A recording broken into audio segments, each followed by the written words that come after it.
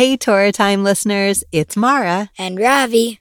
1 year ago, we made a whole season of episodes on the book of Parashat. Now that the Torah cycle has started again, we're right back at the beginning of the Torah. You know what, Ima? The Parashat jokes still make me laugh. So as you listen to this episode, either again or for the very first time, think about where you were 1 year ago today. What's changed now that you're 1 year older and 1 year wiser? Come on, let's get to the episode. Happy listening and happy learning. I want to tell you about another amazing podcast your kids will love. Hebrew School is a game show podcast where kids play fun games to learn about all things Jewish. Season 3 features comedy by Joel Chasnov, storytelling by Penina Shram, songs by Lenny Solomon and Shlock, and amazing kid contestants. This is a fantastic way for the whole family to learn all about being Jewish. Brought to you by the studio that created the leading Jewish podcast, Unorthodox. Hebrew School has never been this fun. Listen wherever you get your podcasts. Hi, I'm Ravi. And I'm Mara. Thanks for joining us today on Torah Time. We love learning together, and we're excited to learn with you.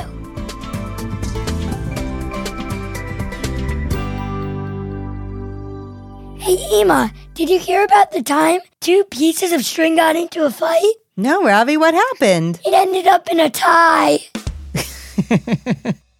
That was funny, even though fighting's no joke.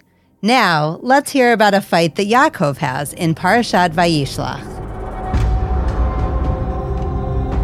A lot happened to Yaakov in last week's Parsha. He lived with his uncle Lavan for many years, and while he was there, he became a husband, a father, and a rich man. In this week's Parasha, Yaakov is finally on his way home, and now he and his very large family are about to run into his brother Esav. The last time they were together, back in Parashat Toldot, Esav was so angry that he decided to kill Yaakov. So now with his brother approaching, Yaakov is scared. Yaakov sends gifts to Esav. He sends his family across a stream to safety, and he prays, asking God, "Save me from my brother Esav." That night, Yaakov is left all alone, but then a person fights with him, wrestling with Yaakov all night. At dawn, the person says, "Let me go." Yaakov replies, "Not until you give me a blessing."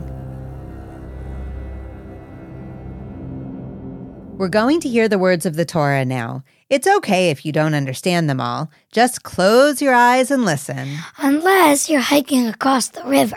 Then hold on to your shoes. Ready? We're at the end of the second Aliyah. Vayomer elav ma shemecha, Vayomer Yaakov. Vayomer lo Yaakov, Ye'amer od shimcha, Ki im Yisrael, ki sarita im Elohim, V'im anashim vatuchal. VaYishlah Yaakov, Vayomer Hagidana shemecha, Vayomer lama zet tishal lishmi, Vayivarech oto sham. The angel said to him, "What's your name?" He replied, "Yaakov." The angel said, "Your name shall no longer be Yaakov, but Yisrael, because you struggled, sarita, with God and with people, and you came out on top." Yaakov asked, "Please tell me your name." But he said, "Why do you want to know my name?" And he blessed him there. So Ravi, what do you notice in these psukim? What are you wondering about? Well, I noticed that the angel first has to ask Yaakov, "What's your name?" Oh, you think that maybe the angel isn't sure who it is he's fighting with and he needs clarification to make sure that it's the right person? Some people that I know will say, like, angels are like God's presence. So it'd be kind of weird because, like, God knows almost everything. Like a few weeks ago with God asked Cain, "Where's your brother?" So I don't really know if it's like God's presence because God probably knows knows who Yaakov is. So if we're thinking about the angel as some kind of either messenger from God or God's presence itself, then you're imagining, why does this angel need to ask Yaakov's name? Because shouldn't it know that it's Yaakov? So why do you think the angel asks that name? What do you think the angel's trying to get at by making Yaakov say his name? Maybe to make him realize what his name meant or something. Because when he was born, he was struggling with Esav in their mom's belly. But he embraced Esav as Yisrael, not as Yaakov. Yes, he was Yaakov for all of his life until this dream, but maybe after that he felt different after the embracement. Maybe it's a different mindset or a perspective, because it's no longer maybe that he's Yaakov holding on to his brother's heel, but now this notion of Yisrael, of struggling with God and with people. And then winning. But it's a different kind of struggle. So instead of going to Esav and being like, do you remember me? I'm your brother Yaakov. But instead of saying that, saying, I'm your brother Yisrael. Oh, this is fascinating. Like getting used to his old name, Yaakov, and then getting used to his new name, Yisrael. Yeah, why do you think God would make that part of the experience? Yaakov is kind of like scared that Esav might be still angry with him, even though it's been many years since they've seen each other. Right, so he is Yaakov. He's like nervous and like scared. He's nervous and he's scared. Because he doesn't know what his brother thinks of him. Exactly, right? The last time they were together, it was not a particularly good situation. And now we don't know, but we do know that Yaakov is feeling scared as he's getting ready for being able to reunite with his brother. I wish we could time travel so we could be there and ask Esav, we're some random travelers. Are you actually going to go and kill your brother?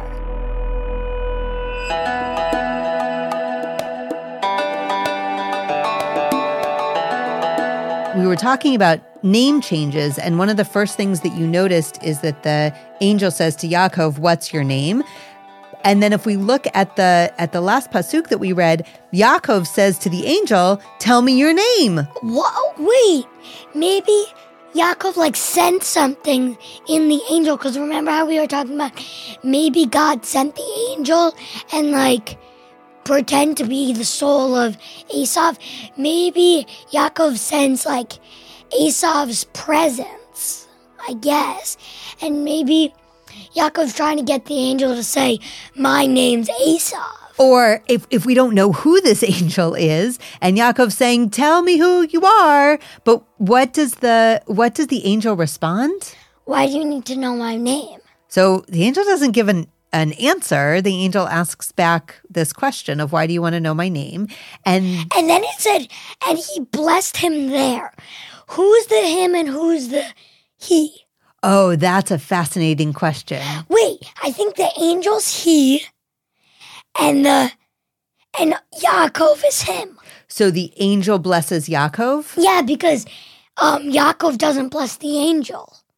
Well, it doesn't say that. Maybe Yaakov does. So let's play that out. I wonder if we go with your interpretation of the angel is somehow connected to Esav, we could understand why the angel would be blessing Yaakov based on the previous verses. But if the angel is somehow connected to Esav and Yaakov is blessing this angel connected to Esav, maybe it's a way of saying, okay, I'm in a different place and I'm ready to meet up with you, my brother, right? Maybe Yaakov could bless the angel for being there and preparing Yaakov for this either attack or this reunion. I love this idea of Yaakov almost saying thank you to the angel for preparing him for whatever it is that's about to happen.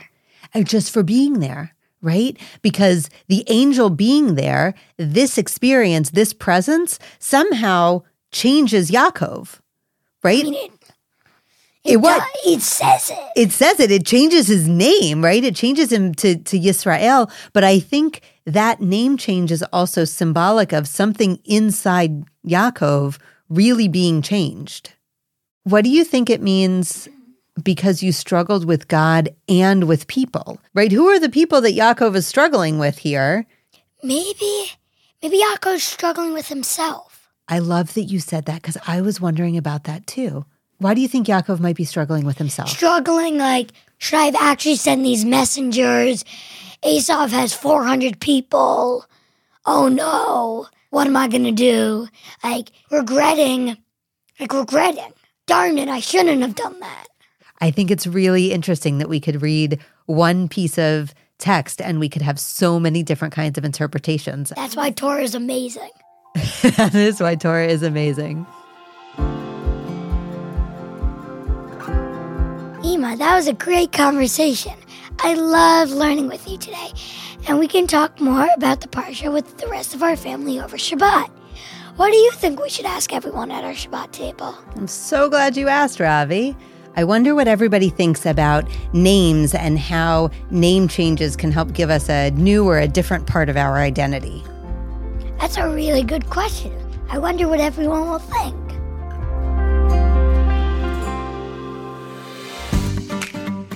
Thank you so much for being part of our Torah time. Join us next week for Parashat VaYishlah.